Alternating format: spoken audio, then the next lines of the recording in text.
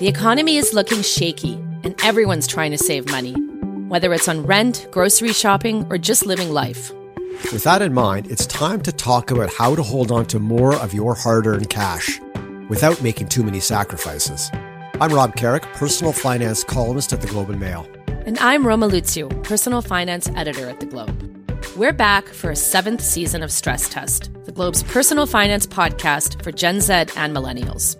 This season, we're going to talk about why young Canadians should care about their taxes, especially all you gig workers, and how lots of people are saving piles of money buying used stuff. And I mean good stuff.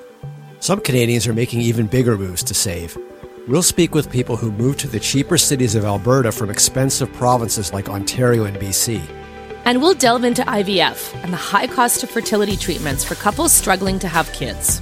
This and more on Season 7 of Stress Test, which launches later this month. Follow us wherever you listen to podcasts.